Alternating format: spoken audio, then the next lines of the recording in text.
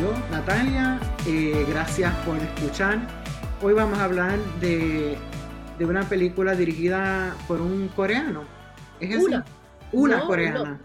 Bueno, una coreana americana Ok. ¿Cómo se titula la película? o canadiense. La Ok. película en inglés es Past Lives y Ajá. en castellano que yo está traducida como Vidas Pasadas. Esta vez el título es Sí, literal. No han cambiado el título que luego sí. cuesta comunicarse porque dices, yo, ¿viste esta película? Y tú dices, ¿qué película? Yo no conozco eso. Y es Bueno, que exacto. O sea, ¿cómo es que, o sea, yo conozco la película esta famosa como The Sound of Music, pero en castellano, ustedes le dicen qué? En España, ¿cómo ustedes le son dicen? risas y lágrimas. ¿Qué? O sea, jamás en la vida. Eso se hacía mucho antes. Y te advierto que a veces hay títulos en castellano que son mejores que los originales Sí, en inglés. no, sin duda, Pero es verdad que crea confusión. sí. Pero aquí no hay confusión. Aquí ¿Y no hay de, confusión. y de qué va esta película Vidas Pasadas? Es difícil de explicar. Es difícil de explicar porque es una película muy que, que introduce muchos conceptos y muchas experiencias y sensaciones, sobre todo, ¿no? Um, es sobre dos niños, un niño y una niña, están en Seúl, ¿no? Son muy amigos, incluso, bueno, se gustan, ¿no? Estamos hablando de niños de 11 12 años y, bueno, esa sensación de que viven algo excepcional, se ayudan en la escuela, aunque compite también. Y de hecho, bueno, la niña dice, yo me casaré con él, o el niño la tiene también como referente, pero la familia de la niña emigra a Canadá, ¿no? Y ahí se rompe esa relación. Entonces ahí empieza todo un proceso en que, gracias a las nuevas tecnologías, él la busca y al cabo de 12 años se encuentran y hablan a través de, de Zoom. ¿Mm? Pero tienen vidas muy distintas. Él está en Seúl, ella está en Toronto y luego va a Nueva York porque ella quiere ser escritora, quería ganar el premio Nobel, luego dice, bueno, vaya a ganar el Pulitzer y luego ya dice, ya ganaré otro premio, ¿no? Pero se reencuentran y, y luego al cabo de otros 12 años se vuelven a ver ya físicamente en Nueva York. ¿Mm? Mientras tanto, ella se ha casado, él ha tenido una relación larga con una chica, pero es una reflexión muy intimista, con las palabras justas, sobre la cantidad de circunstancias que nos llevan a tener como diversas vidas en una misma vida, ¿no? En cómo, y sobre todo el factor de que ella es emigrante, ¿no?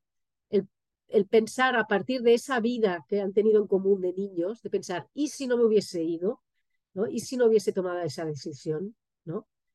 Y es como si la vida que vivieron fuese la vida sobre la que ellos querían construir el futuro. Pero el futuro es completamente distinto porque han ido tomando decisiones diarias y han ido cambiándose, ¿no? Han ido evolucionando y no se ha cumplido ese futuro que habían pensado en el pasado, ¿no?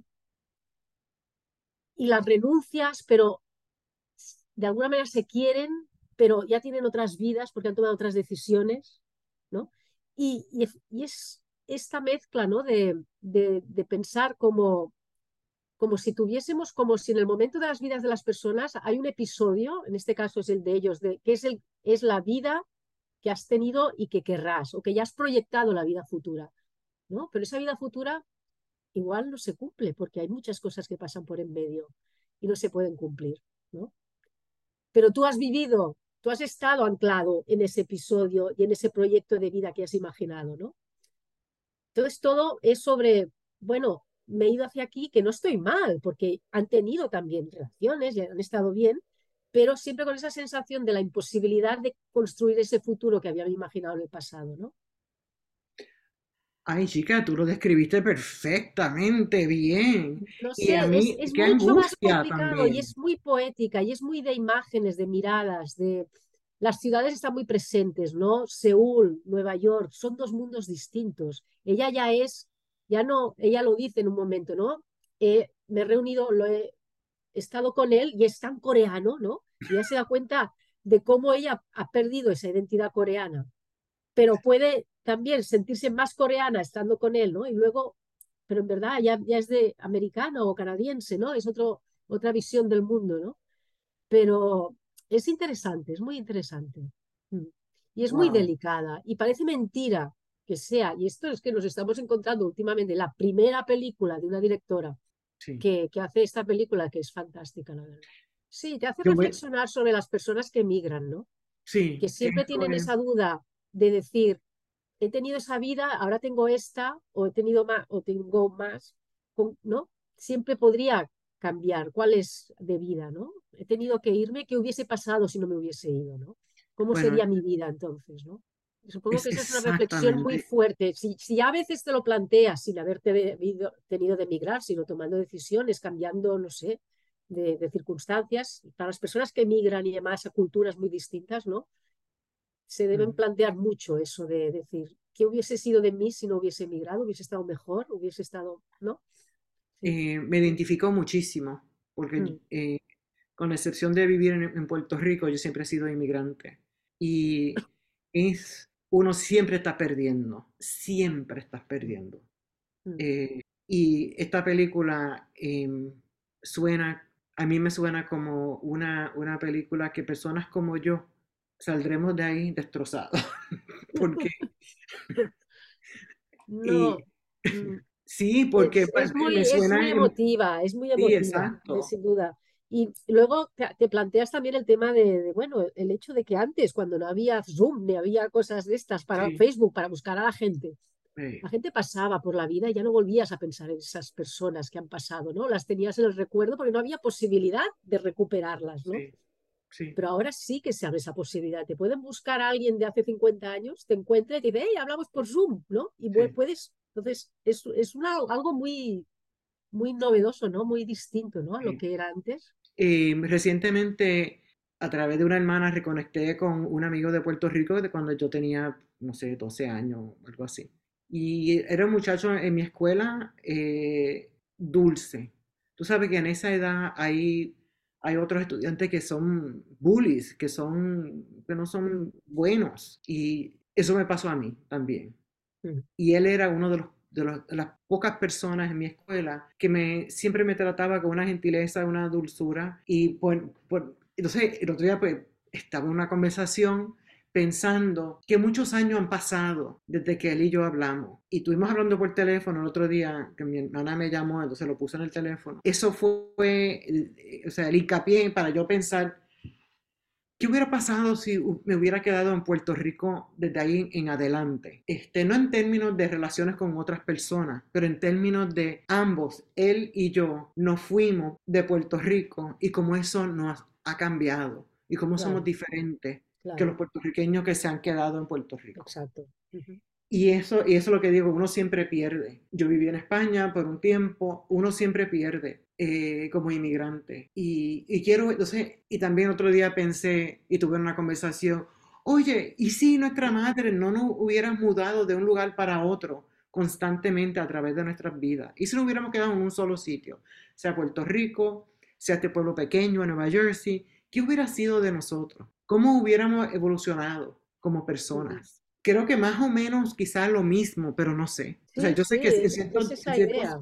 sí. Es Yo esa estoy, yo idea. estoy clara que en ciertos términos todo, o sea, hay parte de mí que hubieran sido igual, pero en términos de mi sentido de cómo veo al mundo, cómo Ujú, reacciono a las ujú, cosas que están pasando ujú. en el mundo o en mi pueblo. Y esa proposición de esa directora me encanta porque aunque a mí lo que sale es dolor y quizá otras personas pues es más intelectual, yo creo que es como cualquier película buena que nos hace pensar y sentir Sí, sí, a la sí. misma vez. Ujú. Bueno, Sí. yo voy a venir a esta conversación con otro tema, otras películas, que va sobre las películas zombie. Uy, Ah, sí. podrías haber encontrado una cosa como más distinta a esto. Bueno, pues podría decir Happy Feet de los pingüinos, que me encantó esa Sí, película, Happy Feet 1 y 2.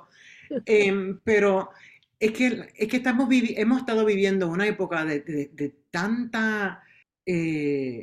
tanto dolor en la sociedad en sí. O sea, hubo una masacre en el estado de Maine. Eso pasa mucho en Estados Unidos, las Sí. masacres. Ujú, Lo que está pasando en Israel y en Gaza, y bueno, y puedo decir en Afganistán. O sea, entonces lo que está pasando en el Congreso de los Estados Unidos, que ahora el presidente de la Cámara de Representantes es odioso. Es un evangélico de esto que, uy, con un punto de vista, o sea, de que, ay, es bruto, es bruto. ujú, Fue uno de los arquitectos que trató de ayudar a Trump para que se reconociera que él, Trump, fue el triunfante en las elecciones pasadas. ujú. Imagínate, Ya. él fue buscando firmas de otros representantes para aprobar un proyecto de ley para que se reconociera que no, Trump es el presidente, no Biden. Ese ahora es el presidente de la Cámara de Representantes y por eso que pensé en los zombies, porque yo he visto, no muchas, o sea, la que yo he visto varias veces es ay, la que tiene Brad Pitt, World War Z. Y a mí me parece que la gente bruta son como los zombies, que se quieren comer a las personas pensantes, quieren apoderarse de las sociedades y hastiarse de los cuerpos de otros. Y en este caso quizás las masacres son puntos de vista opresivas, son leyes opresivas, como en Estados Unidos se aprobó, el Tribunal Supremo aprobó, no, tú no tienes derecho sobre tu cuerpo.